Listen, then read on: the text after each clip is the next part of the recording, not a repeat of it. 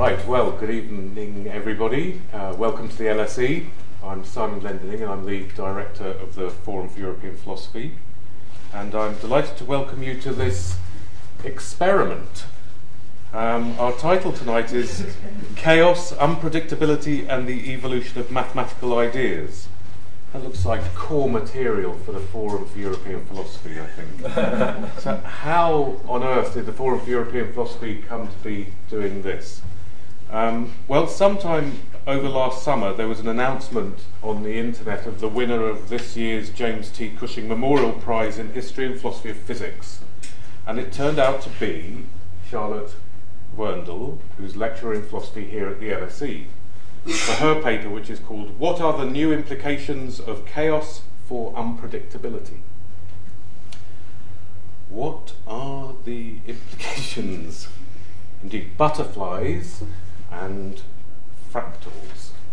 Now that's the end of my understanding of any of this, and my normal role here has been to try to supply a kind of slightly knowledgeable but not overwhelmingly so counterpart to our dialogists, and I simply couldn't do it. This Glendinning can't do it.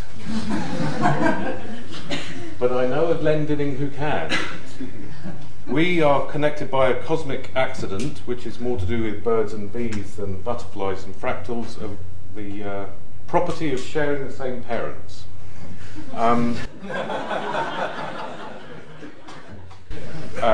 The resemblance ends there, at least as far as maths goes. I had glimpses of the mountain as a very poor A-level student, and this one has a robust embrace of the whole mountain. He's a professor of applied mathematics at the University of Manchester, and he was known already by Charlotte, at least as the author of Stability, Instability and Chaos. And I remember when that came out asking him, thinking, oh my God, might find out what he does. I said, what's that about? And he said, well, it's mainly about non-linear dynamical systems. Butterflies and fractals. And I think I'm sort of here to, in a way, to defend the honour of some of you who will be in my position of having only had glimpses of the mountain. But hopefully, through the evening, they're going to shed a bit more light on it for us.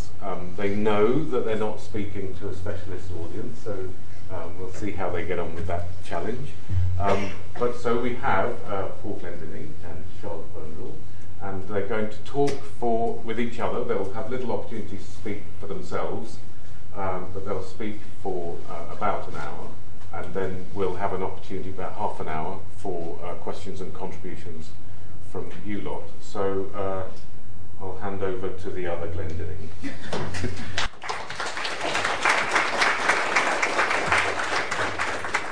I should say I'm the older one, just in case it wasn't clear. It's a great pleasure to be here to talk about chaos, which has been something I've been working on for really quite a long time, but also to talk with Charlotte about some of the implications of chaos, which I think are really interesting. And so I hope that we can at least communicate some of the issues and the questions and the sort of problems that one might think about, both in terms of the mathematics, but also in terms of what that means and what the implications are. Okay, so if you were watching the screen and the sort of slugs that were going around, something I call Sparrow's slugs.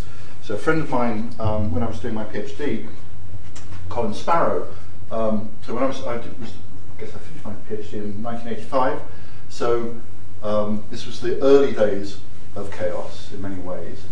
And Colin had this really nice way of demonstrating what was called sensitive dependence on initial conditions. So what you had there was three slugs, and I'll tell you what slugs mean in a minute, but for the purpose of this, non-technical, so slugs is as technical as I'm going to get.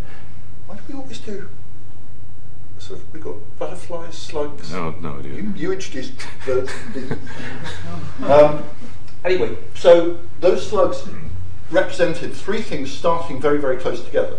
And what you saw was, if you weren't concentrating at one stage, they were all together, and the next time you looked, they were all separated. And that's one of the things, that is part of what we're going to talk about today. Okay, so the thing to think about is we're going to think about models, mathematical models of the world, of interactions, of anything you want to think about, mathematical models which are deterministic. Okay, so if you know exactly where you start, that defines precisely how some sort of time evolution is going to go. So that's the thing to bear in mind. Underneath everything that we're talking about is determinism. There is nothing sort of vague or where it can choose to go one way or another. It's a purely deterministic system. What happens is determined by how you set things up and the rules of evolution. Once you've chosen those, it just flows. So I want to start with just 3 examples, which are sort of, if you like, canonical examples of the sort of properties and things that we think about. So the example that we had with the slugs was the Lorentz equations. And this is a deterministic system. It has continuous time and continuous space. So your variables are varying in time, continuously, and in space. It's given by a differential equation, but you don't really have to know that. The important thing is that things are varying smoothly in some way. And I've done a list of properties. My daughters do this thing called top trumps. Whether anyone knows top trumps. But you have this list of properties, and then you have to bet against each other about whether you score higher in one than another. So what I've done is I've listed 4 properties. Now, the Lorentz equations were developed by Ed Lorenz and actually Saltzman as well, in the early 1960s, as a very much oversimplified model of the atmosphere, the weather. And what Ed Lorenz noticed was that it was very early days of computing, and you didn't go along and just fire up your laptop. You carefully brought these sort of punch cards, and you took these punch cards to somebody else, and then you went away, and then you came back, and they told you that your program didn't work. So you then took your punch cards and you worked out where they can go. And then, so you repeat that a few times. And after a while, you get a computer, some sort of output. So he got some numbers on one of the runs of his model of the atmosphere. And he thought he'd better check something, so he went back. And he got something completely different. And what had happened was, I can't remember exactly where, but he made a mistake in the second of where he'd started things off, at about the 3rd or 4th decimal place. But that had been enough for the 2 things to diverge. So he got very excited. We know that the weather's hard to predict, so he got very excited about this. So this SDIC is sensitive dependence on initial conditions. The idea that if you start things very, very close, they can still end up significantly separated. Probability measure, well, that's a much more sophisticated idea, but it's the idea that somehow there's a statistical property. This is a deterministic system that has certain sort of regular probabilistic measures that you can assign to things. So if you look at a bit here, there will be a well-defined number of times that you come back into that region as a proportion of the total amount of time. So there's actually a probabilistic way of talking about these things, and associated with these 2 things, you can sort of talk about mixing, which is a way that the probability measure, the probabilities react, and I think Charlotte's going to say a bit more about that. And strange attractors, and I'll talk a bit more about strange attractors. That was one of the buzzwords of the 1980s there. But one thing I do want you to notice is when these things were actually proved. Okay, this model was around since the early 1960s. It was big in the 1970s. It was the canonical example in the 1970s, but we only recently actually got proofs for these things. Logistic equation is another nice one. This time it's deterministic, of course, discrete time, continuous space. So the idea here is, I've actually written the equations down here, you start with some value of x, you plug it into this equation, 4 times x times 1 minus x, you get a new x, and you generate a sequence of values of x. Okay? And if you start between 0 and 1, you stay between 0 and 1. And what I've done here is I've plotted a histogram of how I've split this up into the interval 0, 1 into 40 boxes, and I've just measured how many times the 100,000 points iterated using this system actually sit in there. And what you can see is this histogram has a very regular pattern, and in fact it converges to something completely nice and understood. So again, this is talking about probabilities here. The probability of being anywhere settles down to something nice. So although we've got complete determinism, we've got a sort of statistical, probabilistic way of talking about it. It has sensitive dependence as well. It has this probabilistic measure. It has mixing. And it has a strange attractor? No. It's not a strange attractor, although it's a chaotic attractor. It's not strange because the attractor is the whole of the unit interval, which isn't strange at all. It's just a line. So, and you can also do great things with playing about with messing around with changing that 4 to another number, which I'm not going to talk about. Third example, Henon map. So the idea here was to take something like the difference equation we had before, but make it two-dimensional, and crucially for what people were interested in, make it possible to go backwards in time as well. The logistic map, you can only go forwards in time deterministically. This map, you can go backwards in time. And you just throw in some parameters, and this is the sort of thing you see. You see, got two variables, x and y, and if you plot the values for initial conditions, you get some complicated sort of curve like this. And if you look at what happens in the structure, it gets the structure on all scales. So this is what's called fractals. This is the sort of arbitrary fine structure, intricate. Peter Smith had a wonderful word for it. What was it? Infinitely intricate. It's a lovely, the infinitely intricate. So at every length scale, you see structure, and new structure emerging as you go to final length scale. What about these properties? Sensitive dependence? Not known. Probability measure? Not known. Mixing? Not known. Strange attractor? Not known. Okay, this example has been one of the canonical examples of chaos since 1976. And we still don't know whether any of these things are true. What we do know is that if I've got these two parameters A and B, and these are the canonical values that people used, or Michel Henon used, what we do know is that there exist nearby parameters where strange attractors and mixing and all those sorts of things do exist. We don't know what they are. So we have, if you like, an implicit thing that says chaos, sensitive dependence, all these properties exist in this model, but we don't know what parameter values. Right, so there's three canonical examples. SHs and SUs. Right. So this is number one is where I stand really. What am I trying to do? Why did I get interested in this stuff? Because if you're a mathematician making mathematical models, you want to use them. You don't want to say, here's some equations, and that's the end of the world, the end of your involvement. You want to say, and this tells you that the system will do the X, Y, Z. Okay, you don't want to just say, here's a formalism. I mean, some people do, I don't. Okay, so you want to say, here's a model, and it tells you something about the way you're thinking about things. So, for example, one of the important things about chaos is that even if you don't want things to settle down into regular behavior, you don't need to add noise. So when you're modeling, should I add noise? Is noise, external noise, important? Well, I can get things that are not periodic, not simple, even without adding noise. Is the behavior robust? That's very important, but I'm not going to talk about it. This is, if you change them, you never know your model exactly. Everything is an approximation. So if everything depends absolutely, crucially, on the parameters that you're looking at, then you may as well forget it, because you're talking about that model, and if you tweak things just a little bit, it does something different. Well, that's not very good. Applications. I think this thing is not stressed nearly enough. Physics is based on repeatability. Okay, the idea is that you take an experiment, you redo it, somebody else goes away and redoes it, and they get the same result. So the thing about chaos is it makes you think about what repeatability means. Does it mean that everything has to be exactly the same? Well, no, it doesn't. But so chaos makes you think about what repeatability is, and predictability as well. And there are definitions, which is another thing we'll talk about a bit later.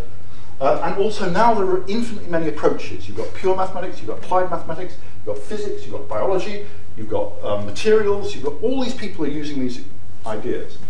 When I started, it was fantastic, because you go to a chaos conference and you get all these ideas thrown at you. Now you go to a chaos conference and complexity, or whatever it's called now, and you tend to get just one aspect. So it's become very much specialized. So I just very quickly want to give you a couple of things that I think, in terms of why chaos, what does it get you? Well, one of the things in the 1980s, which I thought was really nice, was that we had people coming through and saying, look, I did this experiment 10 years ago, and I just had to put it in the garage.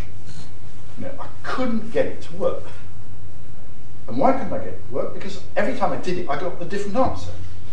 But now I know what, and so I'd assumed that I hadn't set the table up right, or there was some effect that I wasn't understanding. Okay. And now that people have started telling me about chaos, I understand completely what's going on. I know why it's not doing exactly the same, but I know now enough about the other structures involved that I can interpret the experiment sensibly in terms of chaos. And I mean, we haven't gone into the details of how you do that, but there are fairly well-established ways of looking at these things which allow you to interpret what you're seeing, even though you're not seeing the same thing. Right? I think that's really important. But it also changes the way we do things like weather prediction. Instead of just doing our model and that's it, what you do is you do, and you may have picked this up, they take where they are, they take several different initial conditions, see where those go, see where those start diverging. If they all do the same thing after 3 days, then they can be fairly confident that after 3 days they've got a good weather prediction. There was a phase where even on the television they'd say things like, there is a 60% chance of rain. What they meant by that was they took a bunch of initial conditions close to where we were, evolved in 2 days, and 60% of those initial conditions had rain and 40% didn't. So that was the way they started to incorporate this idea of not having this uniform predictability into it. Let's keep mechanics and systems biology a bit later. So what's happening now? So chaos is interesting, but chaos is part of something else. It's a part of a bigger thing that you might call dynamical systems, anything that moves, the mathematical study of things that move. Okay. First of all, it's got much more specialized, but now we're looking at much more distributed things. So these two pictures are networks. This is each node here, there's dots that you can see, represent genes or gene expressions in a yeast cell, and the connections show whether these things can interact together, whether there are chemical interactions between them. So this, if you like, is a diagram of chemical pathways. This is a diagram of the internet. So each bright spot here, each star, is a workstation sort of idea, probably slightly bigger than that. And the connections are showing how those things are connected up. And so there's a lot of work now on understanding how networks work. So you've got networks giving you structure, and then you've got dynamics on that network. Almost everything that we were doing in the 1980s was smooth. Okay, they were nice, continuous functions, things that we could write down. In quite a lot of engineering problems, life becomes non-smooth. If you imagine a conveyor belt going this way, and a slab on it attached to a wall here, attached by a spring, it sort of goes gets extended, and then it starts slipping back. And you don't get a smooth, oh, I'm going to go back. It goes, okay, and that's really interesting, but it's non-smooth. Distributed systems, so the idea is stupid bots, robots, cheap, stupid robots, but they've got to be able to communicate enough. The idea is that you do things that are cheap enough that you can put lots down, so you can detect things like forest fires, that sort of thing. Evolving adaptive networks, and that's in social sciences everywhere. So if I did a crystal ball now, where's chaos gone, and where's chaos going? I think one of the really interesting things that is starting to emerge now is how chaos and noise interact. So noise, if you like, is the truly random, and chaos is the deterministic. Now you have quite a lot of models now which are mixed. Okay? And so you can ask then, what phenomena are noise generated? Okay, what needs noise and why? I mean, what's the source of noise? What's enhanced by noise? What's underlying deterministic but robust noise, so the noise doesn't matter so much? So that all these sorts of questions and developing methodologies to determine where you are. And in neuroscience, I mean, there are some fascinating things in neuroscience about where all the models now of various brain activity seem to need a background activity. But if that background activity was actually going to be part of your model, how do you stop it synchronizing? How do you stop it sort of doing something which isn't a background activity? So this thing now of mixing the chaotic, deterministic randomness with what you might call real randomness, I think is one of the really key things, and that's where I'm going to stop. But what I hope I've done is given you a sort of very, very quick overview of what chaos is about, and also the sort of thing it's evolved into, because chaos is very much really the 1980s, 1990s, and things are moving on in terms of both the technicality of what we can do, but also the types of questions that we're trying to ask. So I'll pause there and try to get. Do you want to get your things? That's fine. So let's kill that. Again. Let's get so that you know where you are.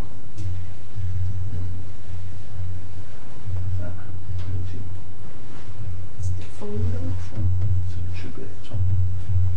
probably at the top. Yes. I see. Just leave it here. That's fine. So, also just to say, of course, it's a pleasure to be here. And it's of course a pleasure to have the dialogue with Paul. So when I was an undergrad, I used to study his books, and of course it never dreamt to me that I would once be having this dialogue with you. Okay, good. So what I will be doing is just for 10 minutes to really introduce the paper for which I got the prize, so the main message of the paper, just to speak about that. So I will start, like Paul, really with a paradigm chaotic system or paradigm chaotic models. So paradigm chaotic models, those you probably have heard of, are models of the weather. So one model, for instance, I mean, Paul already has shown you this. So the Lorentz equations were models which were developed when studying the weather.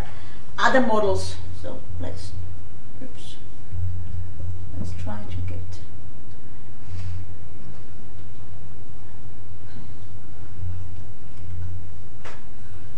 Anyway, no, never mind. It will be fine to see it like that. Okay, so you shouldn't be confused by that. I just said the Lorentz equations are one type of equation which one can use to describe or model the weather. Other types of equations are, Paul already introduced them, are what's called the logistic map. These were also studied by Lorentz. So Lorentz already studied all these different now canonical chaotic systems. And as Paul said, I mean, it's just a very simple system. Suppose you're interested in something like the London winter weather at a specific day t. So, and this is denoted by xt, London winter weather at day t. Then this equation here, it's a very simple equation, gives you from the weather at day t, you get the weather at day t plus 1. So from the weather today, you get the weather tomorrow, and so on. And then you can iterate it. So you see, it's a very simple system. It's the logistic equation. And Lorentz, in one of his papers, used it to describe the weather. So this is a chaotic system, but let's now go back to really a much, much simpler system. So think about what you might call paradigm deterministic system. Think about two planets with a certain mass who are just moving around the sun. And now if you tell me the velocity and the position of the planets, then of course, if you tell me the velocity and position, I will be able to tell you where the planet will be on Christmas Day. Why will I be able to do that? Well, because I have these Newtonian equations, deterministic equations to rely on. I can just plug it in and then see the planets will be there on Christmas Day. It's a simple deterministic system. And contrast this with an indeterministic system. So an example, just to give an example, is something like, suppose a gambler agrees to the following deal, that you say the coin will be tossed on Christmas Day, and if heads comes up, then the gambler will win £100. If tail comes up, then she will lose £100. And then if you ask me, can you please tell me whether the gambler will be richer or poorer on Christmas Day, then I can just tell you, I really don't know, I can't tell you. And so that's the contrast between a deterministic system and an indeterministic one. So for the deterministic system, you can make predictions because we have deterministic laws to rely on. For the indeterministic system, well, it's somewhat clear there's an element of chance, so it's not that surprising that I can't make predictions. So this is this neat contrast. What's now, I think, interesting about chaos is that So it doesn't fit into this nice scheme. In the sense that when chaotic models, like the weather models, they are deterministic like the planetary system. But however, they are in a way unpredictable like the system with the gambler. So, even if you tell me, even if I know the relevant features about the weather on 1st December, even if I know that, there will be no way for me to predict the weather on Christmas Day. So I know that even though there's a deterministic, so even if there's a deterministic link from the weather on 1st December, all these links, deterministic links to the weather on Christmas Day, I won't be able to predict the weather on Christmas Day. So that's interesting about chaos, because it shows that this neat classification into the simple deterministic and the complex indeterministic systems doesn't hold true. So why is it that chaotic systems are unpredictable in that way? So let me explain a bit more. So one crucial thing to realize is, of course, is that our measurements, we have only finite precision. So we can only measure with finite precision. And this means that, if I know the state of the system, of the weather system on 1st December, I can still make relatively good predictions about the weather, maybe about 2nd December, some halfway good prediction about 3rd and 4th December. But when it comes to Christmas Day, the precision of my knowledge of the current weather is just not enough to really give you precise predictions about the weather on Christmas Day. So you might say, fair enough, but isn't that also the case for the planetary system, the very, very simple system we started with?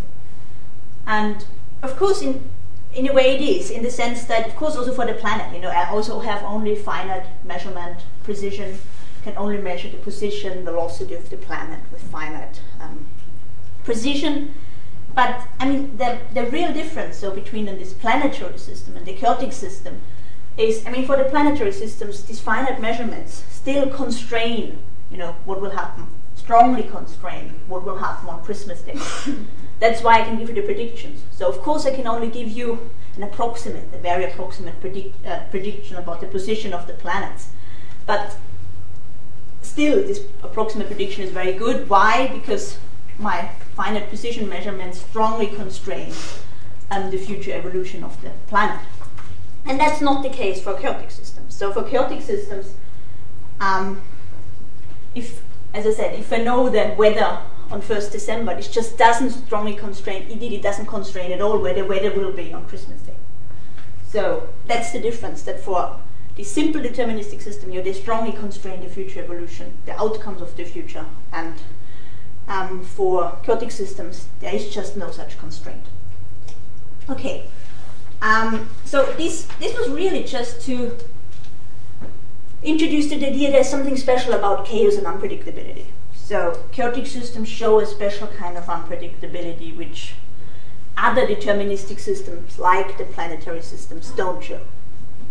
And so this is, my paper was about exactly that question, what is the special kind of unpredictability shown by chaotic systems which is not shown by other deterministic systems. And although it was always, of course, somewhat believed that chaotic systems, there's something special about unpredictability. I think his previous attempt of fleshing out what this special kind of unpredictability is didn't really fit the bill. So let me now just, explain this answer I put forward in the paper in more detail. You already know the basic idea is just this idea that, my present knowledge doesn't constrain the future state of the system. And here's really the point where Paul was talking about that, this metaphor of mixing comes in. So this we see here. So it's very nice because it's just a glass of water and a drop of ink, so it's very simple. So basically what we have here, this just is... Never mind. Okay. So, okay, good. So what we have here, this just illustrates mixing. And let's just start with the metaphor. You have a glass of water, you drop in a small amount of ink. And then of course, if it's just 1 second from where you dropped in the ink, and of course the ink is still concentrated at the point of impact. That's why it looks like that, concentrated at the point of impact. But the point is, if you wait longer, so let's wait for a couple of minutes, what happens? We all know that. And what happens phenomenologically, then we have the ink uniformly dissolved in the water. And so any molecule, we dropped in here a small amount of ink consisting of many small molecules. And here actually these molecules then can be anywhere in the glass because it has just uniformly dissolved in water. And I mean, this is this nice metaphor of mixing, which is at least reasonably simple, I think. You can then, I mean, this metaphor of mixing, you can really formalize that mathematically, and that's more complex.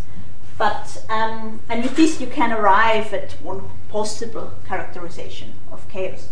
And this then actually gives you, this actually then connects to unpredictability, and let me explain how. So so basically one can really illustrate it with the diagram here. So the small amount of ink which you put in the glass corresponds to really the initial measurement, like what they know about the weather on 1st December. I mean, more precisely speaking, these are just all possible initial conditions which are consistent with my measurement. And so if I just, wait 1 day, 2 days with the weather, so for very short short-term predictions, I can make those because, as I said, a second from now, the ink will still be concentrated at the point of impact. So I can make short-term predictions. But, so for chaotic systems, I can make short-term predictions, but what I can't make are these more long-term predictions. Because as you see here, I mean, here the state of the system is still strongly constrained, but here it isn't constrained at all. So the state of the system can be anywhere in the glass. The glass corresponds to all possible states, so the weather can be just anything. And that's this idea which you can express with mixing, that the present state, the present knowledge you have about initial conditions just doesn't help you at all to predict the outcome of the system in the future, to predict the weather on Christmas days. And that's something which is, I think, really special about these chaotic systems, and which other deterministic systems like the planetary system I introduced at the very beginning, they don't share this. So this is something which makes chaos in a way special. Okay, good. Should we shut it down?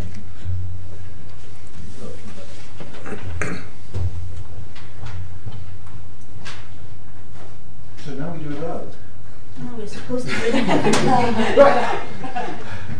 So we are now moving to a different phase of this.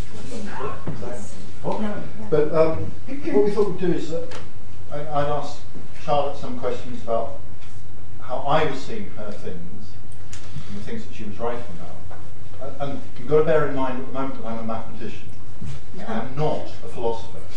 So some of my questions are likely to be hopelessly naive, although I do think that sometimes naive questions are very good. Sometimes they're very bad. So it's sort of hidden, isn't it? The first, sorry, just one other thing is you are going to have your opportunity later. So, sort of, I hope one of the things is that us talking will actually make you think about things as well. Do you think you could sit further apart so you have to shout at one another?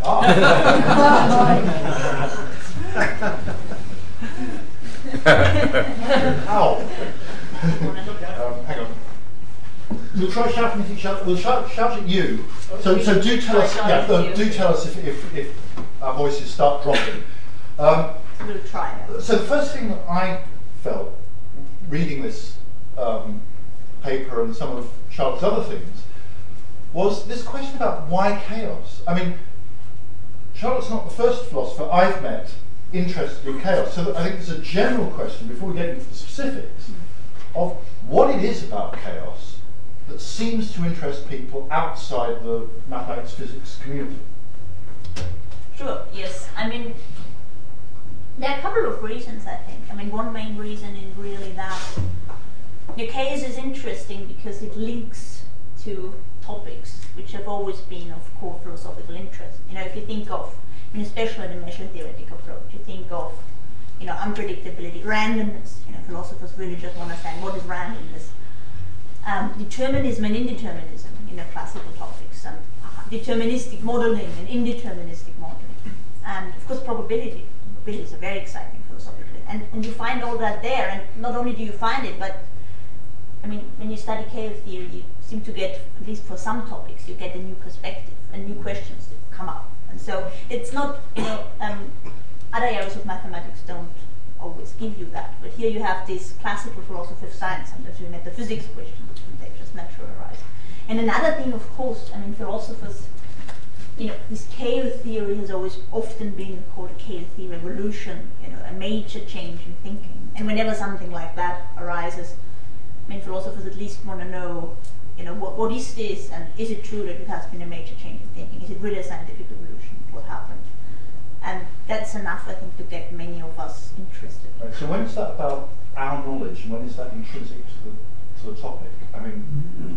Is it that more people suddenly understand that this is possible? I'm sure that Poincaré would not have been surprised by chaos. No, I think this is something about chaos theory or chaos research in general. When it arose in the 1960s and 70s and so on, of course, it was not the first time that people have studied things like this, but it was the first time in a way that people have systematically studied it. All across different fields and so on. And of course, in principle, philosophers could have been interested in that earlier, but for them it was not so easy to get to know these issues. And once there was so much research on this issue, it was natural for them to take it up. So one of the things, I'm not sure whether it's what the right word is.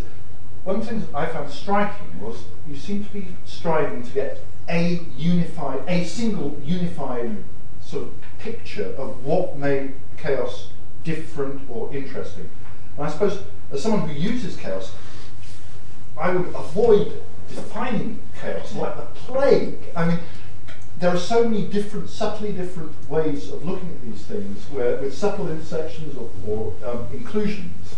But what one tends to do is say, within this set of problems, this is sort of the natural definition to use. And so I'll use that there, and then in this I'll use that. And here, well, actually, there's a really interesting thing going on because both are obviously important and they're different.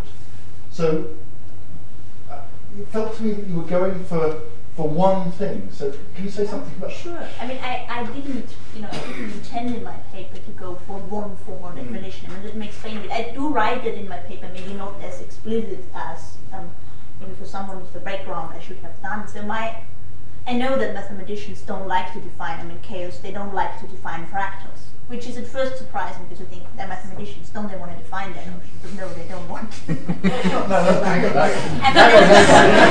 that's not true. It's just that the proper definition of fractal is through Hausdorff dimension. Now, if you always used Hausdorff dimension, you'd almost never be able to do anything.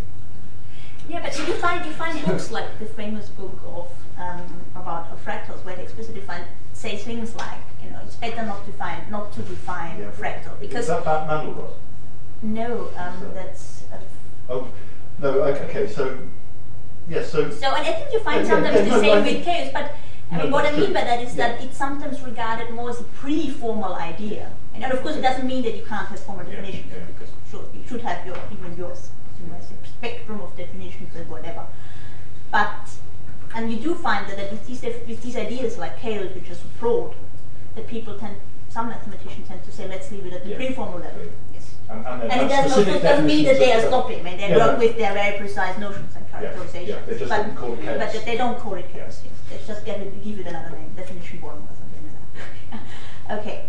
And so I was quite aware of that. That's why in my paper I tend to speak about chaos as a pre-formal notion. And the trouble with this is, as you say, in specific context, then if you just say it's pre-formal, often you can't do much with it. And the same really here. So, I said it's a pre-formal notion, but in some contexts we still, I think, want to find a formal definition. And so then I developed these two criteria that the formal definition should capture our pre-formal intuitions and should be extensionally correct. And then say we can find formal definitions of this pre-formal idea which are useful in certain contexts. And mixing is useful in this context. To answer these questions, to answer the question, what is special about unpredictability? But I never meant to say that this is, the single only one definition of chaos. Though you were saying it was sort of somehow core. So So in mathematics, very often there's a difference between topology and measure. So probability, if you like, on the one hand, and analysis on the other hand. And those two can give you quite different views of the world. So you've got two different spectacles. And if you look at one thing through topological spectacles, you see one thing. If you see it through measure, you see another. And so you've sort of shifted, which I think is interesting, away from the topological onto the measure. I mean, the reason for this being, I think, that if you try to understand unpredictability, sometimes the measure theoretic perspective just simply is more powerful. You know, I mean, the perspectives are, topological perspective is a rich perspective, measure theoretic one is a rich perspective. Which one is better depends on the context. For answering some of these questions related to unpredictability or randomness, I think the measure theoretic one is more powerful. That's why I came up with that one. So I had a question about your what you decided was going to be an adequate definition. So this was, I mean, one of them made sense. So, Oops. Sorry, that's a leading way. So one of them I understood completely, which was you wanted to capture the pre-formal idea. The other one, I sort of found, as a mathematician, I found huge trouble in deciding how you were going to tick that box, because you said it had to be uncontroversial. And that seems to me to suggest that somebody is sitting up there and saying, oh, yes, uncontroversial, uncontroversial, oh, controversial, controversial, uncontroversial. And so what is the, whatever it is, the God or the... God is doing that. God is doing that. No. I mean, I think the idea is here really, I mean, it's really, of course, you shouldn't ask a random person on the street. It's those who've really studied more this pre-formal notion of chaos and have obtained an understanding of this pre-formal notion of chaos. And I think, I mean, when you look at the literature, it's fairly obvious in a way that there is agreement about, you know, things like the standard examples you present, logistic equation, Lorentz attractor. I mean, Hannon map, although we, for certain parameters, we still don't know what's actually going on. And tent map and so on. There's just a long list of systems where I think I can't really think of anyone who has understood this pre-formal notion of chaos who would say that's not chaotic. And there is this other class of systems like this, two planets moving around the sun, which is in the presentation, which are just, clearly everyone would say this has nothing to do with chaos. And of course sometimes there can be controversy about special cases, but if there are, I would put them in the borderline. Right, so region. And of course, you're happy to have a borderline region. So, I'm happy to have a borderline, very much. Yeah, that's why I think. I mean, I think we still don't know enough about the mathematics to say how big it is. So, and that's the idea. It's fine to have borderline cases because I think that's part of this pre-formal notion. And yeah, so it's fine to have borderline cases. The other thing, so we're going to talk maybe a bit about statistical probability, but in a sense covered that. I mean, is there anything else you were going to say about? So there is this issue that probability is philosophically tricky. It's not at all clear what you're talking about when you start talking about probabilities, because there is this problem about talking about an occurrence of something you're talking about in terms of lots of occurrences. Does that make any sense? So probability is based on the naive, pre-formal idea of probability is I have 10 possible outcomes, they're all equal, so it's a 10. Each one has probability of 10. Okay? But what does that actually mean for any individual occurrence? How can I check that if I only have one occurrence of it? So there are all sorts, that's a very naive view of it, but I mean, probability is not easy to pin down, so I guess there's anything else you wanted to say? Yes, I think we said that a bit at the beginning. There is, in chaos theory, there's this probabilistic perspective, this measure theory, statistical perspective, on the one hand, and on the other hand, this more topological perspective. And it's just the math is actually just very different. And in philosophy, the earlier papers and books were very much concentrated on topological perspective. I think the main reason being that it's in a way simpler and also mathematically much simpler. So the measure theoretic one, you just need to understand. It's just more difficult from the mathematical point of view. And but not only, of course, in a way, I think one should, of course, study both. In order to get a good understanding about chaos, you should, of course, know there's this one approach, the other approach. But then, as I said, there is just the statistical approach is really interesting because it gets you into all these traditional philosophical debates and sheds new light on these traditional philosophical issues. And I've mentioned that, like, determinism, indeterminism, and also really you have, if you're interested in foundational questions in physics, foundations of statistical mechanics, irreversibility, and things like that. It's also where the measure theoretic perspective, it's still a big open question. There's been some work done, and we know already a bit more, but chaos, some hoped and some are still hoping, and there's also reason for hoping that chaos really helped to clarify the foundations of statistical mechanics. So there's this extra interest from the foundations of physics, foundations of statistical mechanics point of view as well. And as you say, it is tricky, but philosophically speaking, that's interesting. So probabilities, the kind of probabilities which are used in dynamical system theory, they're not quite the same as in the other contexts we philosophers have had a look at. So just very interesting to see, how can we best interpret these probabilities? How does this differ from the other? So it's intricate and complex, but this makes it very interesting. So, going back to where we started, which was that philosophers find chaos interesting, and you've been using chaos in other work as well, in particular, and I really like the stuff that you've been doing on definitions in mathematics. It's not something we think about very much. What is a definition? We use them the whole time. Definition 1, this, that way I can talk about it sensibly, and everybody knows what I mean in the context of this paper for this term. But there's very little thought about what you're doing when you're using a definition, and also, if you like, what baggage you're taking on by accepting definitions. Okay, because very often a definition becomes current, and you would be slammed if you don't use it, even though it's a rubbish definition. It's just, at the moment, seen as being useful or trendy, or I don't know what. Sometimes I get really fed up because people say, you ought to be talking about this. Well, no,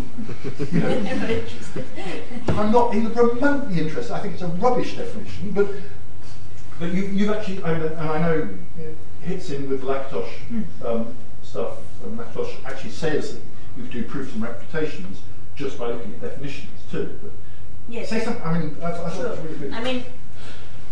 There's this classic work by Lakatos on proofs and refutations, and it's really, it's a lot about proofs, but it's also a bit about definitions, and so I did some work really which just trying to continue in a way the work that Lakatos did. So first question is really here, the question, why definitions? So you might think, philosophers sometimes when you read about the foundations of mathematics, you get the impression that definitions are just not very interesting. It's really dull. It's just, a term refers to something, stipulation, and nothing really to say, nothing really more of interest to say about it from a philosophical point of view. Maybe you can, But I don't think, that's actually at all what's going on. You just have to think, mathematicians, they, of course, don't have an infinite amount of time. So there's only a finite amount of time. Maybe they would like to have an infinite. And so, although maybe in principle they could all study all possible definitions, just in principle, and in practice they have to concentrate on certain definitions. And that's when you don't like to study rubbish definitions. So, and then the question arises, what is it that makes definitions good or interesting? This is the question Lakatos studied, and the question which I also really got interested in. So really finding out about the reasons mathematicians have for studying certain definitions, and whether these reasons in any sense can be regarded as good reasons, or maybe they are stupid reasons. So there's really an interesting question here. And if you study that a bit in detail, what you can, then you really find, you can actually come up with different classifications of different kinds of justification of definitions. So one idea which is just briefly introduced is what Lakatos called proof-generated definitions. So these are definitions which are really, let me say, justified because they are needed to prove a specific theorem. So they're really justified because they're needed to prove a specific theorem. When you first read them, when you first present them to a student, you're just completely puzzled. The definition doesn't look intuitive, strange, you will only understand why the definition has that specific shape once you know the theorem, because you'll see that exactly that definition is needed to prove a specific theorem. So you can classify different kinds of justification. And this is what I did in my work, and I think that's, I mean, it's interesting not only from a philosophical point of view, of course it's interesting from a philosophical point of view, that's why I like it, but it's also to some extent interesting from something like a teaching point of view. When I studied mathematics at university, sometimes, depending on the teacher, if it's a good teacher, he'll tell you, but if not, then you just, the definition presented, it looks very weird, you don't understand, it's not at all intuitive, you don't know what to make out of it. And in these cases, if you just would provide the justification, maybe that it's used in this specific theorem for that specific reason, it needs to take exactly that shape, then you would understand. So, I mean, one of my good mathematics teachers, he was really like that. He said, this is now a definition, it's entirely unintuitive, but wait for later, then you'll understand why it has that specific form. And so, this is also quite interesting just from the teaching point of view, and really to understand what definitions are. And as I said, definitions are not at all an uninteresting topic. I think they're just very, very interesting. They're also, I mean, it's quite controversial. So, boring anecdote number 23. I was struggling to prove something. I'd managed to get 2 parts of the theorem done, and there was a third part that I really wanted to get done. I was talking to a colleague, not in Manchester, I should say, about this, and he said, well, why don't we just define this to be these 2 bits and not the third bit, and then you've got paper. So look out for paper generated. I should say, no, I didn't, but I still haven't proved it. So, I mean, this reason wouldn't, give a reason for this definition. Yeah, it wouldn't be rational, it wouldn't be good reason. Well, yes, it would be that it's a coherent bit of research, but it would feel incomplete. I think that's, but anyway. So one of the things in that paper also, you used this phrase about looking at the actual practice of mathematics, which I thought was really interesting. So, is that philosophy? Is that sociology? What does it mean? What does it mean when you it's not sociology. Of course, we don't like that here. So,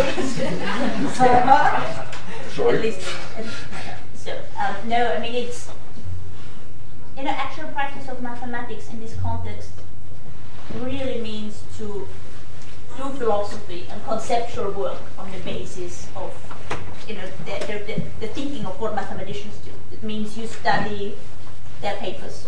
Of course, first of all, you study the discipline, that you understand what they're doing. Then you study their papers, you study their correspondence. I mean, some of my colleagues have even, I haven't done it yet, have really just set into research seminars and just listened to, and forced the mathematician to, why are you doing that now? And give a reason for what they are doing. So it's rather like you can compare to philosophy of science, something like Kuhn or Lacadotte. What they did was philosophy of science based on the history of science. So just trying to understand philosophy of science based on the history of science. In a way, a bit similar is, you can of course do philosophy of math, where what you do is based on the practice you find, either in history or at present, what mathematicians are doing. And that's just one way to do philosophy of math, because there's a lot of philosophy of math which is just not like that. I don't want to say it's bad, but it's different.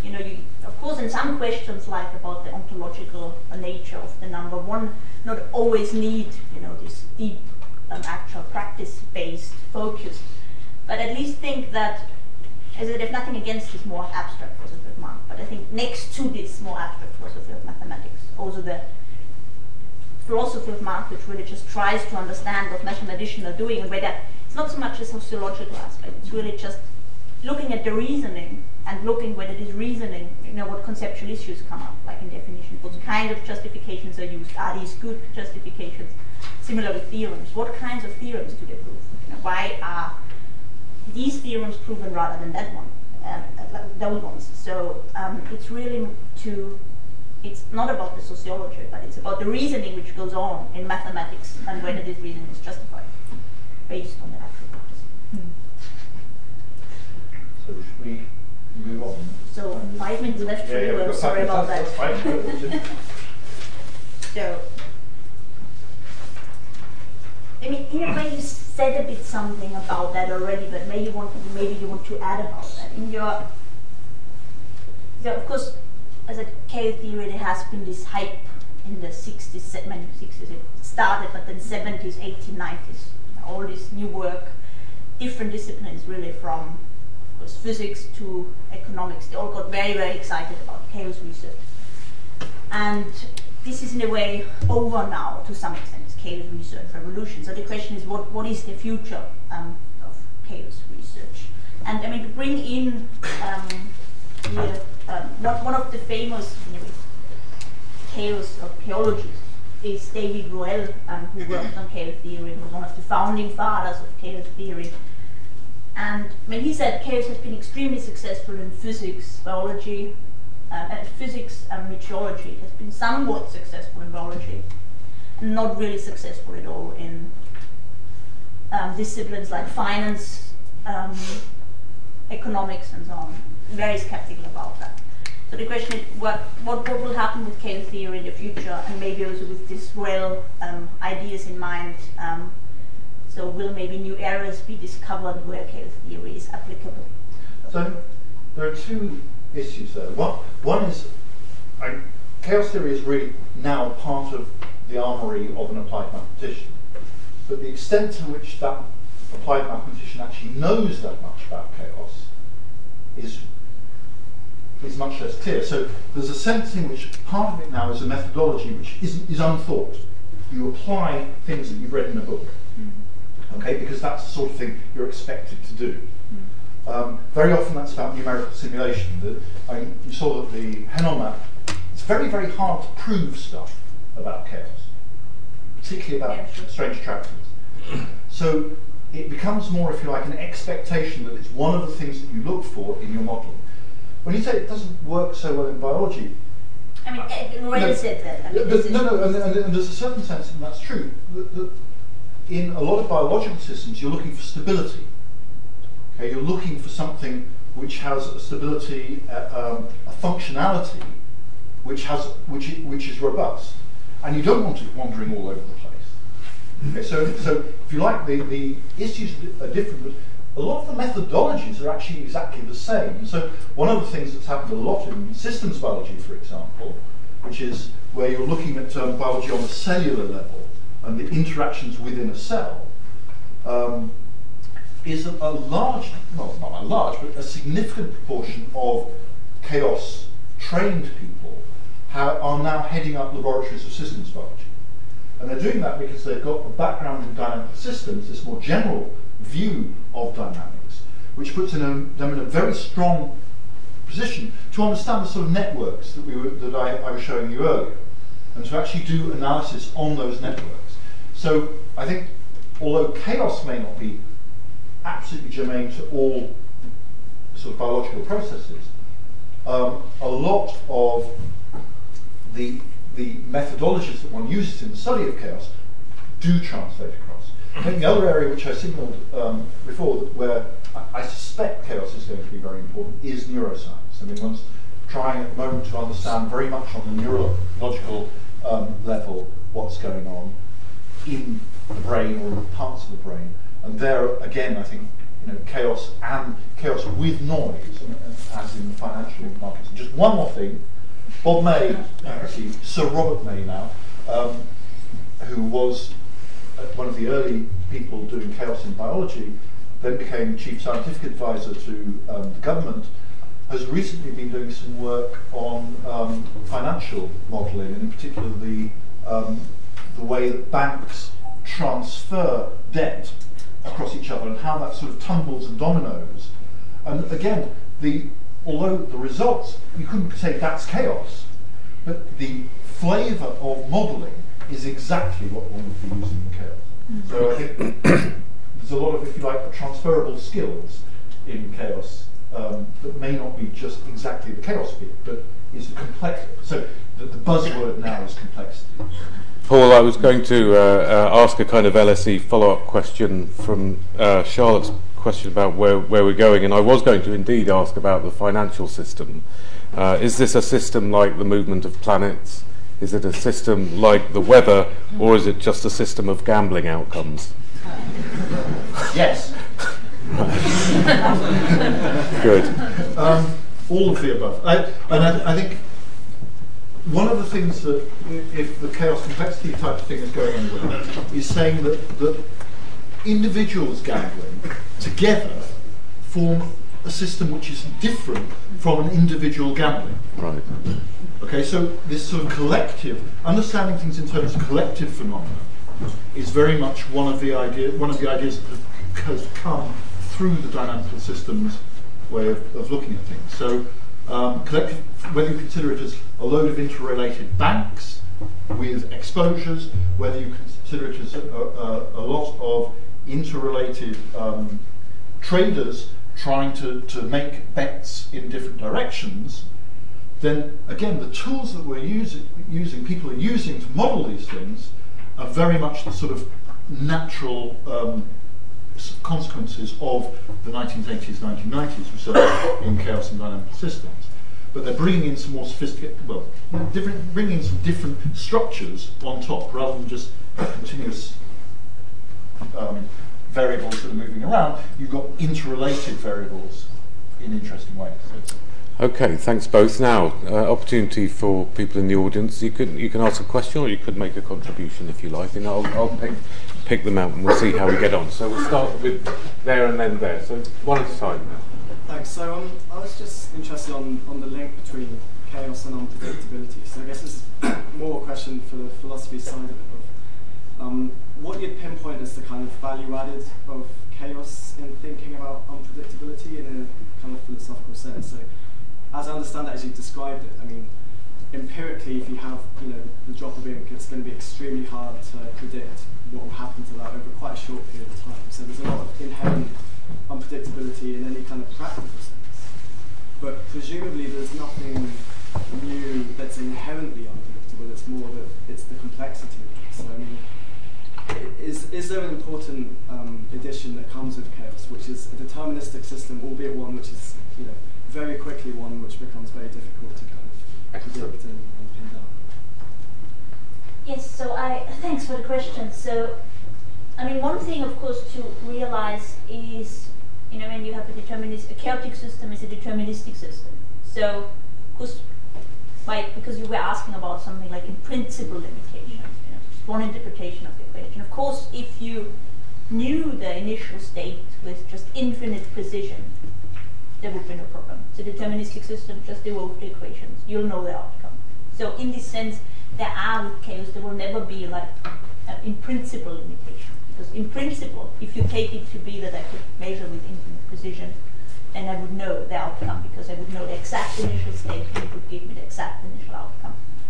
And then to your question, what's new, what's added here? So what's really, I think, new with chaos is that for systems like the planets, of course, you also had only finite measurement precision in practice. So if you have infinite precision, then it's the same thing again. It's deterministic, you evolve it, you know the outcome. But if it's finite precision, you just evolve your finite blob of initial conditions forward. And in these classical deterministic systems, these ones which were studied before chaos theory arose, what you find is that these things the states stay together, and this is what people then generalize. If these integrable systems, planetary systems, they are like that, the states just, of course, they can only measure with finite precision, but it doesn't really matter because the states anyway stay together. And they didn't know that there are other systems where actually this is not the case. So, and this is then what was added by chaos. Can I also add just one thing there? Because I think, from my point of view, one of the things that's been clear is that people haven't really thought about what prediction means. So even if you try to write down what does it mean to predict something, the early attempt in the early 1990s, I guess, I think of Peter Smith, was actually writing down things which was equivalent to continuity with respect to initial conditions. So anything that's continuous, including a stochastic process, would have been predictable in that sense, because if you start sufficiently close, you stay, if you specify how close you want to be here, there is a closeness back here. So to get from what is simply continuity to prediction and deciding that those things are different was actually a sort of leap that made you really think about what do you want out of a prediction, and is it more than continuity? So, thank you. Okay, yes, please. I think my question is kind of slightly different. But I do have something else to say. I mean, you asked about why philosophers are interested in chaos, and I think it might sort of be why people in general are interested in chaos. Maybe it has something to do with the name. Because I can imagine being a mathematician sitting in a bar in the 1970s, and I meet somebody who I'm quite attracted to, and they ask me what I do. Do I say I'm a dynamical systems theorist, or do I say I'm a chaos theorist? And that may be something, but seriously, names are important. And sort of the way in which my question's been asked is that I mean, I was thinking, you know, with the ink in the water, you can predict it for a couple of seconds, but not a couple of minutes. With the weather, a couple of days, but not a week. But with the planets, then you're saying that you can predict it so much that you can even predict what would happen to the planets over 500 million years or 1 billion years, and then to suggest how you would respond to the suggestion that chaos is simply a quality that we attribute to a system about which we don't have very much information and are therefore unable to predict its behaviour. Right. I think that question about whether it's a limitation on information is a very important one. So first of all, go back to your question about the planets. Go back to the question about whether you found your wife. No, I'm sure that was philosophy.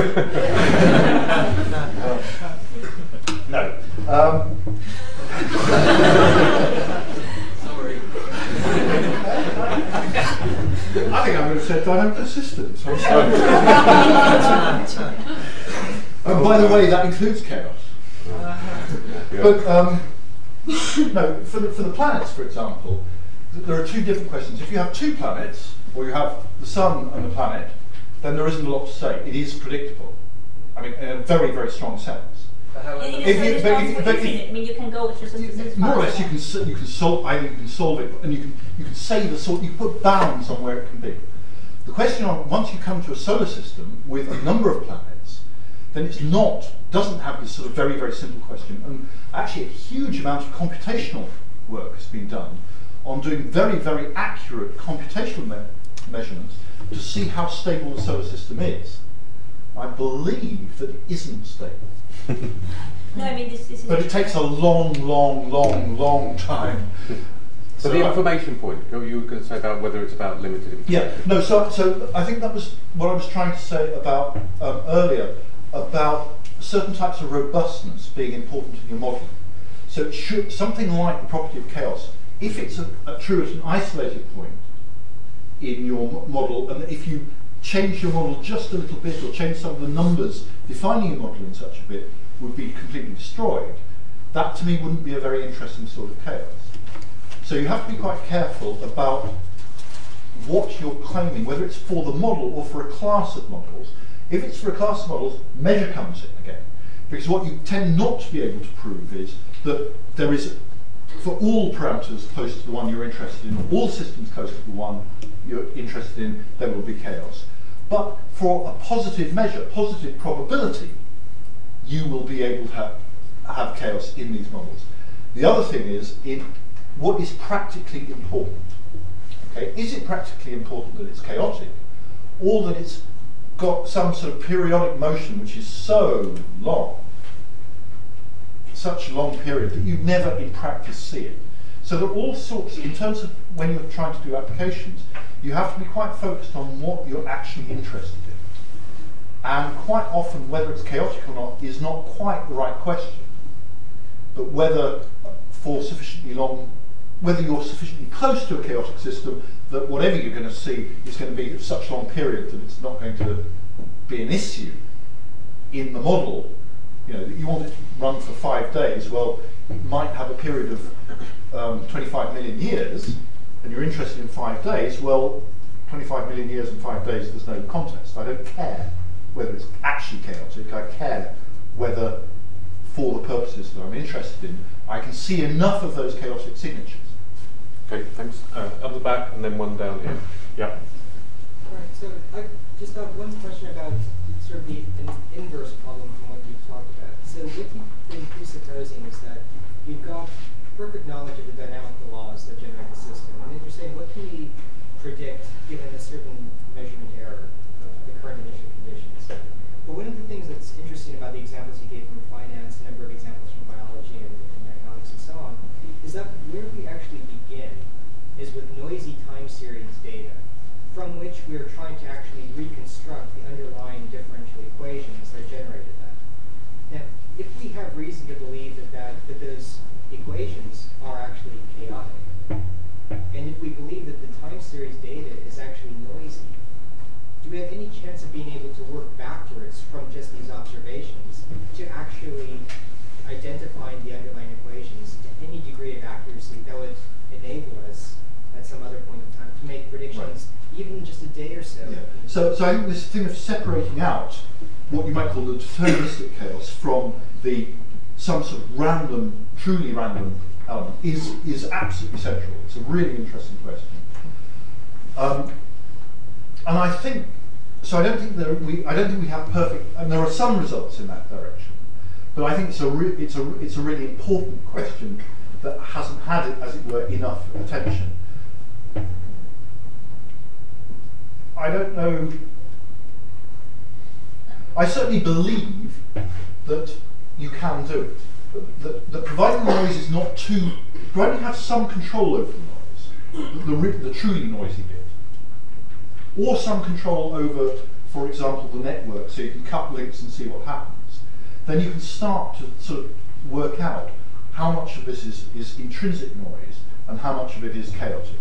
I mean, this is what I would say. I mean, it depends on the specific system then, and I haven't studied that in detail, but intuitively what you would then try to do is to find the conditions where you have the same dynamics but slightly different noise, and then try to find how robust is this. And I mean, this is just one suggestion of how to deal with that. But just to add about your question, I mean, this question, if I understand it correctly, is really a bit about confirmation. You know, how can we confirm that these specific equations or this set of equations are good ones? And of course, you might think, I mean, all the talk there was a lot of emphasis on unpredictability. So you might think, I mean, how can I ever confirm a model, or confirm a class of model if there's so much unpredictability? Because usually, of course, how models are confirmed has something to do with predictions. But even though you have unpredictability in chaotic models, I think there are fairly some good ways of confirming models, which can use different strategies. Of course, they don't use long-term predictions because you can't make long-term predictions. But they use short-term predictions. They use things like varying the parameters of the systems to see what kind of bifurcations show up and so on. This is how, in practice, people do it. So I think there are. I mean, the question of confirmation and chaos is a very interesting one.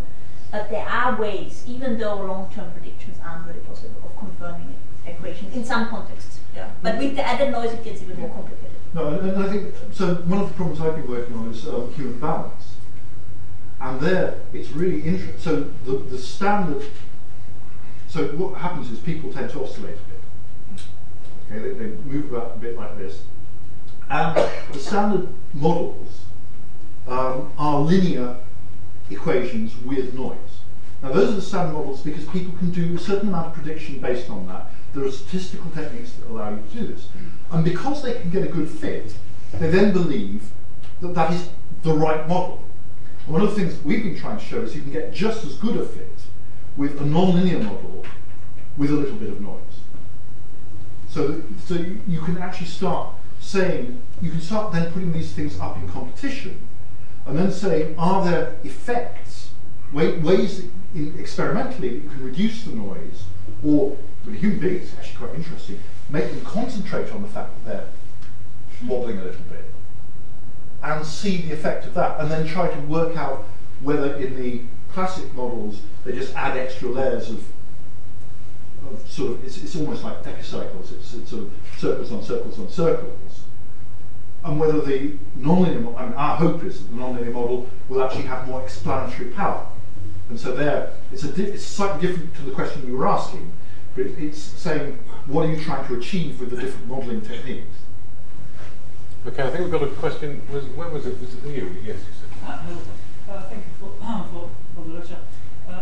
If it's obvious, I'm sorry, but for me it would be interesting to know if all these heavyweight mathematics and chaos theory could have been or have been applied to prime number distributions, how prime numbers are distributed, or whether it's too heavy material to apply for this. So it's a good question, not directly, but the question arises in some dynamical systems. So it's as though, what actually, dynamical systems is very strange because it almost appears as though all bits of mathematics somehow arise as an application or within an application of particular dynamical systems. So the prime number distribution actually is really important when you discretize certain types of irrational rotation. And there's a group actually at Queen Mary in Westfield that have been looking at various properties of these dynamical systems, and the questions that they come up with are exactly prime number distribution questions. So there are parallels there. Another thing is Mike Berry at Bristol had a really interesting conjecture about a quantum chaotic system and its energy levels being equivalent to the Riemann hypothesis. And so maths, I honestly don't understand why it works this way, but there seems to be a sense in which dynamical systems simulate almost anything, and that includes mathematics. Oh, that's very interesting. Okay, yeah, yes, please. I'm interested in the idea of fractals and how something can be completely intricate. And I think when I first heard about it, sometimes I describe it as trying to measure the British coastline as 10 to the minus 30. I was wondering what's the actual application of this, because it seems like a really complicated idea. So the idea is there are certain sorts of boundaries where, with a lot of structure. So if you go around with a measuring rod and measure it, okay, you measure it with a 1 meter measuring rod, you get one answer. If you then say, right, I'll use a half meter and I'll go around with that, you get another answer. You work with finer and finer a scale, and it's as though that when your measuring stick gets smaller, you're resolving. Eventually, it starts going to the grains of sand. Okay, so it becomes sort of meaningless in most physical situations. But in a real, true fractal, okay, you could keep doing that forever. Now, in quite a lot of physical experiments, although there is actually a physical barrier below which you cannot go, the idea that you've got a fractal underlying it is very useful. And for, as an example, there are certain ways that if you send particles in to stick to each other, and they start forming quite complicated it's almost crystallization type problems. So they drift in and they attach to wherever they come close to. Those have a fractal structure. And so understanding that fractal structure, even though it's an idealization, like no one's pretending that this structure goes on forever in the physics, as a conceptual idea, it's actually quite useful. I don't know whether that answers the question, but it's trying to say, look, when you get to a finer and finer scale, you see more and more structure. That means, your 10 to the 39 is the length of the boundary, because the boundary, every time you look close, it's got an extra little bit, which you weren't measuring. You were going across that little islet, and it's actually gone in and out. So the length, as you get finer and finer measuring scale, the length that you see gets bigger and bigger and bigger. But the way that it gets bigger in a sort of uniform fractal is very, very well controlled. And so you can measure actually the dimension of that, and that gives you some sense of the complexity of the object you're looking at. Is it a finite bounded space? Yes. But you can keep going forever. So finite bounded space, but arbitrary long, infinitely long in the limit area. Right. Let me just briefly add to that you see lots of books where you title chaos and fractals and things like that. Just to keep in mind that these, although there are all these books with title chaos and fractals, because I think these ideas evolved or were systematically studied, let's say like that, at around roughly the same time. Conceptually they're actually very different. Chaos is really about the dynamics of the system, about how things evolve. A fractal is really just whether something is a fractal or not. It's about the set. nothing to do with the dynamics. I mean, these concepts such as, so from philosophers, we sometimes, philosophers who work on chaos theory, often wonder, why are there all these books on chaos and fractals? It's a bit weird, and they're always together when there isn't really this great deep intrinsic relationship. They're both very interesting, but just keep in mind and they do arise naturally, so that they were created. Well, you probably don't want to know how they're created, but the fractal is a sort of geometric structure, and in dynamics you naturally create attractors, for example, which have geometric structures. So that's why you get that connection. Yes. But it's about geometry. One is about geometry, the other is about dynamics. So you can have fractals, which where there's no chaos at all, and you have Okay, we've got some questions coming up. There's one here, and then we'll go there. So here first. I want to sort of move the conversation over back to the philosophical side and ask what the extent to which chaos is desirable in the modern world. Does chaos make it possible for markets to work? Does chaos give us free will? If everything was deterministic, would these things function at all? I wonder if there's an opinion we could sort of kick around there. Yeah.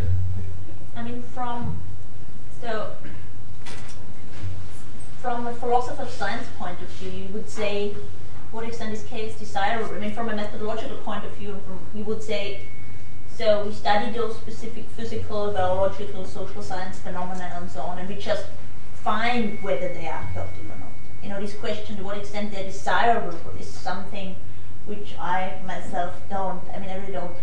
If we take the market in banks, for example, if they are indeed chaotic, would we attempt to dampen their chaos, for example, through legislation? Sure. I mean, and these questions not only in a way arise they also arise in biology, for instance. Heart rhythm has something to do with chaos, And then, of course, you might say, what extent is chaos desirable in the heart rhythm? There has been some work on that. Actually, that, of course, the heart is to some extent a periodic thing, but periodic added with some chaotic motion. This is what some scientists have proposed. Periodic motion plus, an additional effect, which is chaotic. And they actually found, if all this is true, supposing now that all this is true, that here chaos is actually incredibly desirable, because if the heart is beating too regularly, it's a very bad sign. Some irregularity is actually very desirable. And then you might think of medical intervention, like you might think of sort of. Hang on, Paul, this is for the philosophers. I mean, one of the things that I think is that it's the unpredictability part, which is far more important for our thinking about the characteristic of human behaviour and things like that. The unpredictability of the reaction of another person to what you do is fundamental to our understanding of them as other to you, as somebody you're not, and so on. And so I'd be inclined to think that this one, which is a deterministic system, is, as far as our thinking about the sorts of things you're talking about, less important than the unpredictability point. And Dostoevsky gave an example of that in Notes from Underground, where he's confronted by sort of scientists who think they're going to produce a systematic understanding, scientific understanding of society, which will predict what he's going to do. And he said, well, whatever they predict, I'm just going to do the opposite. You've had a go. Is it a related point? It was a follow-up on the notion of free will. Okay, go. It is interesting to note that if you think of the relation between your individual character and free will, that we think that there's not incompatible with us being free, that a good friend of us who knows our character terribly well can anticipate how we're going to respond to situations, right? We think that if we actually do have a character that, we are moral, we have commitments to certain principles and ideals, that doesn't somehow strip us of our own autonomy and freedom. Okay. And that's a case where predictability actually goes quite nicely interwoven with the sense of individual freedom. Good. Okay. Thank you. Your question. This is a question on the chaotic equations, like the logistic equation. I was just wondering what defines that equation to be chaotic rather than other iterative equations which aren't chaotic. So what you're looking for is there are objects you can define, things like Lyapunov exponents, which give you a sense of how stable the trajectory is. So if you have some sequence, you want to know what happens to nearby sequences. And so there's a way of sort of defining something that looks at how how two things either stay close or move apart. And so you look at those, you find that they're positive. That tells you there's a divergence in that. So that's one way. You can prove things like the existence of the measure, the probability measure. That together with another branch of mathematics effectively allows you to make quite strong statements about how close to a cup of tea it is. Or, ink. You know, so, but what you have to do, it's a case-by-case thing, and the problem is that it can be, horribly hard. Okay, so things like the logistic equation that we chose with the number 4 on it actually is very easy to deal with. There's a little trick, but in the main, people have been looking at this for really quite a long time. It was late 1970s before anyone started to have a sense of being able to prove lots of chaotic things. So that question is really hard to do on a case-by-case basis, and you do tend to avoid it. Okay? Unless you really, really want to know the answer. Okay, you have a really good reason. You tend to do it by sticking it on a computer and saying, sort of, right, for the purposes of this modelling exercise, this is chaotic, or by changing parameters, I can see that even if it's not chaotic, it's part of this sort of chaotic family, chaotic set of behaviour which I know and recognise, and so I can say, right, it may not be chaotic, but I understand enough about the sorts of things going on seen as a family that allows me to say that even if it wasn't, it's within that chaotic paradigm, if you like. So, just to add to that, it's so hard. You see that also when you look at statistical mechanics and things like gases and systems. Boltzmann already at the end of the 19th century put forward conjectures about this system, and we still haven't proven them. We still haven't been able to solve them because just mathematically it's so hard. And the halfway house thing was something like 80 pages, which nobody could read. Okay, it was really hard and long and difficult, and they, in some places they set up little seminars to read these things, and they still had trouble. Okay, we've got time for another. Yeah, there. So. Oh no, it wasn't you, but we'll take you. Go on. I was thinking of whether all this relied on everything remaining the same. So if you've got planets going around the sun, what happens if one of them disappeared? I'm thinking sort of Douglas Adams and Hitchhiker's Guide to the Galaxy or something. And if you've gotten a situation whereby there's a sort of a bounded rationality in this, that everything has to remain the same for a deterministic driver, as it were, to exist. And I was sort of focusing more on the unpredictability, actually. Right. Let me just say something about it. My planetary system was 2 planets roving around the sun for good reason, because this is a simple system. This is always predictable. Here, always things stay the same. But as Paul said, there has been lots of exciting work, and one of the big names here is Lasker in France, really about the stability of the solar system, where actually exactly investigated whether it couldn't happen that Mercury just at some point just drops off. It's not part of our solar system anymore. And he actually found that. Mercury is among those planets who are at risk to be chaotic, not so much other planets like Jupiter and so on. And there's a real question about it. I didn't want to bring it up in my easy, neat introduction because it would have made things much more complicated. But there's a real issue here, whether not over longer time periods it couldn't happen that just suddenly one planet disappears. So it's a real serious scientific possibility. I'm going to have to draw it to a close there. It was very interesting that they began with Peter Smith, who's a name that came up more than once, talking about the infinitely intricate. He also talked about the stubbornly unrevisable, and I think that's me on this topic. But what we should do, I'm never ever going to say this again, is we should make some noise.